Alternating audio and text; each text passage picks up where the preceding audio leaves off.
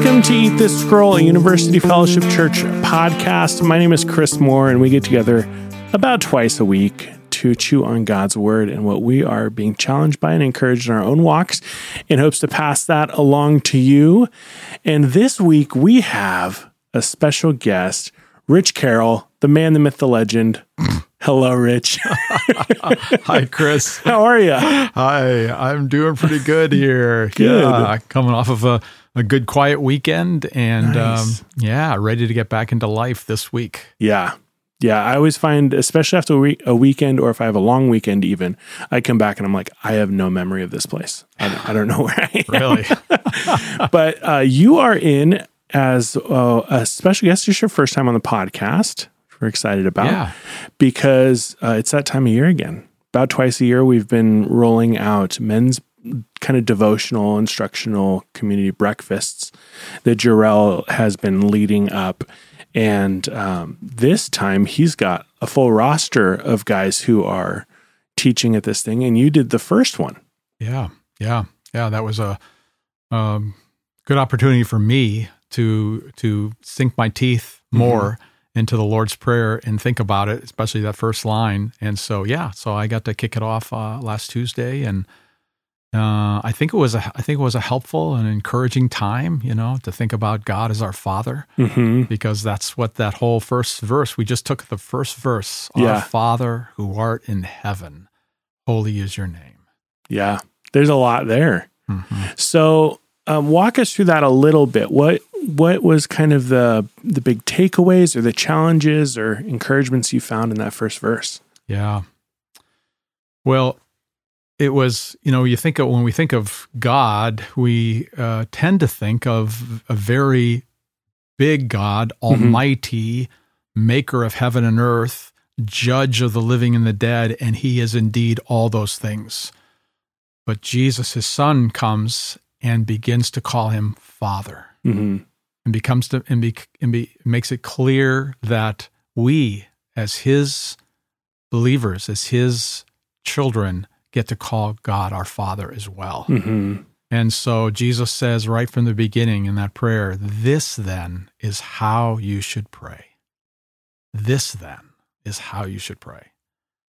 And so he begins by not what we're to pray for, but who. Yeah. Who do we aim our prayers at? And he says, Our Father. Pray like this, Our Father who art in heaven. So we begin to just kind of peel back a little bit about the fatherhood of God, and that Jesus made clear to us and throughout the Gospels that it was his Father that he was praying to. It was Father that gave him the words to speak. It was his Father that directed his steps over and over again. Jesus would refer to God as his Father. And so are we, as prayer. I gave a little modern day parable, Chris, that I'll take a few minutes to just share real quickly. Sure. But it's taken from a movie that was produced about 30 years ago called Dead Men Walking. Okay.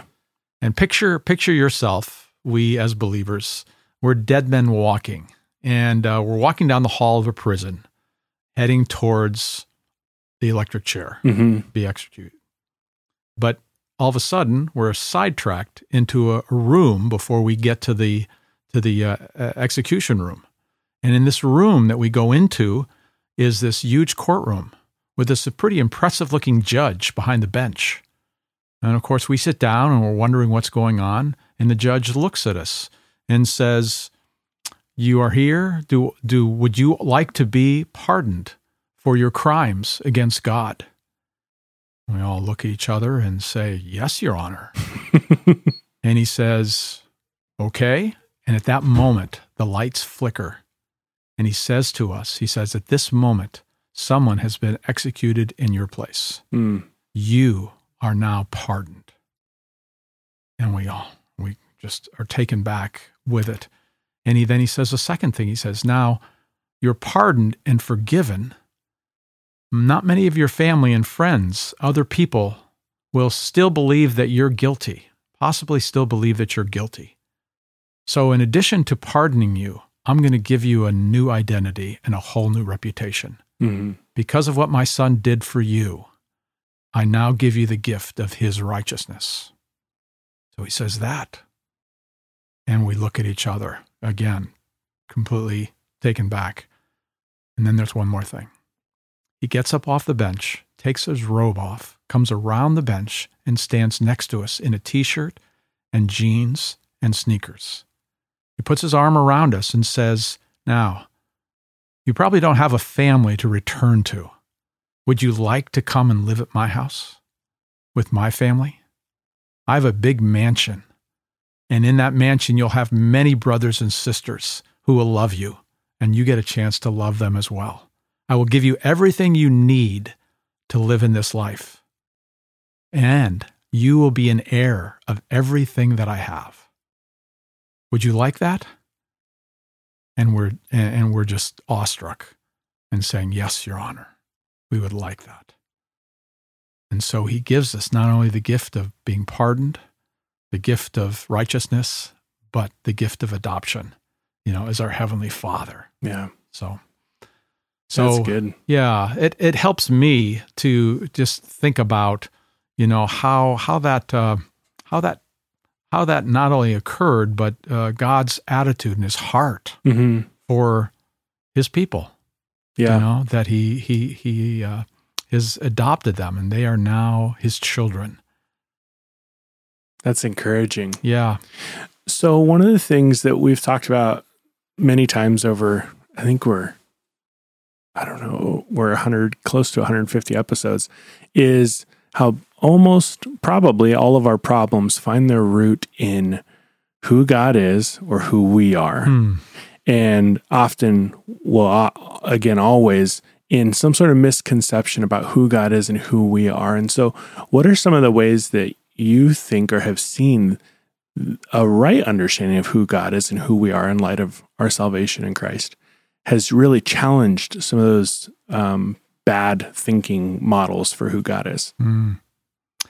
I grew up as a person involved in a church life. I learned to pray very early on at meals and at bedtime. And I began to learn the Lord's Prayer at a really young age. And it was taught to me as a way that I could get God to be pleased with me, get him to forgive me when I did something wrong. If I prayed this prayer enough, in my mind, that would put me on the right side of who God was. Yeah.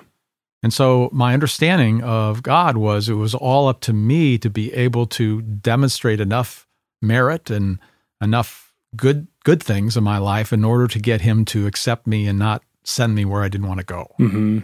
So that was what I now find many years later when my brother finally shared the gospel with me.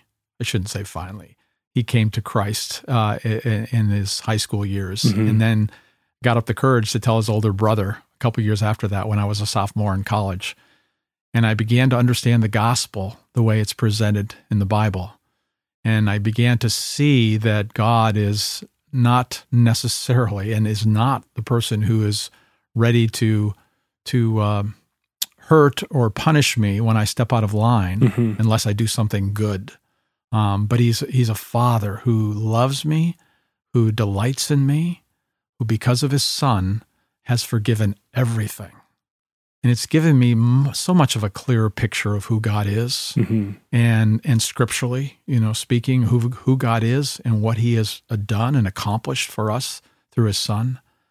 And so in answer to your question, that's where I came from, my picture with God. And that's how I'm growing into understanding who God really is in his love for me. Now, yes, God is a judge. Yes, he will judge the living from the dead. He will separate every person at the end of time and to those who will inherit life and those who will not.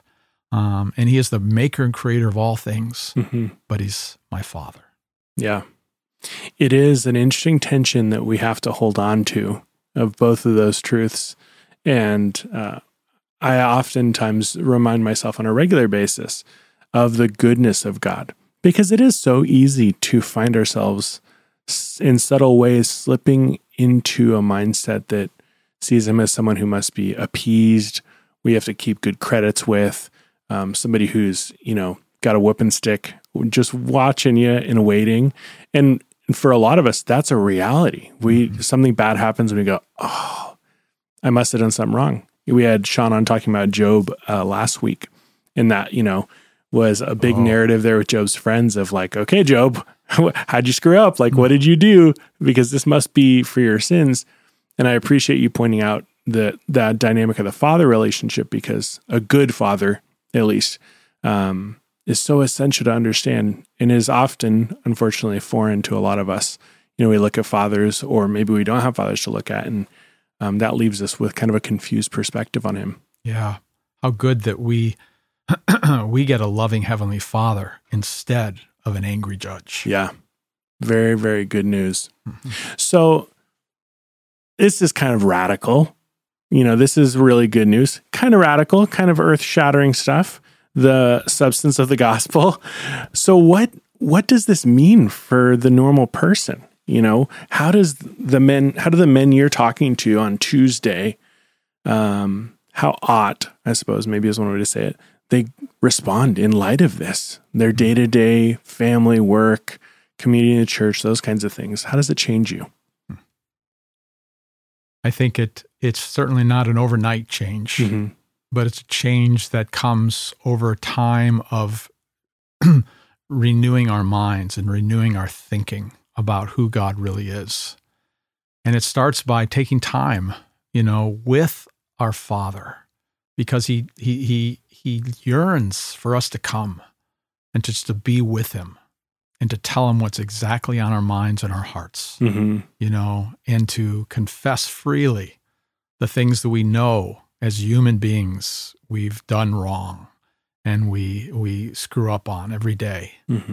But he's there to accept us and love us. So it first takes coming. You're willing to come because God is my Father and I can come. He doesn't hold that whooping stick behind his back. He's not ready to just throw a lightning bolt towards me. I can come freely because of Christ, because of what Jesus did. That's complete and done.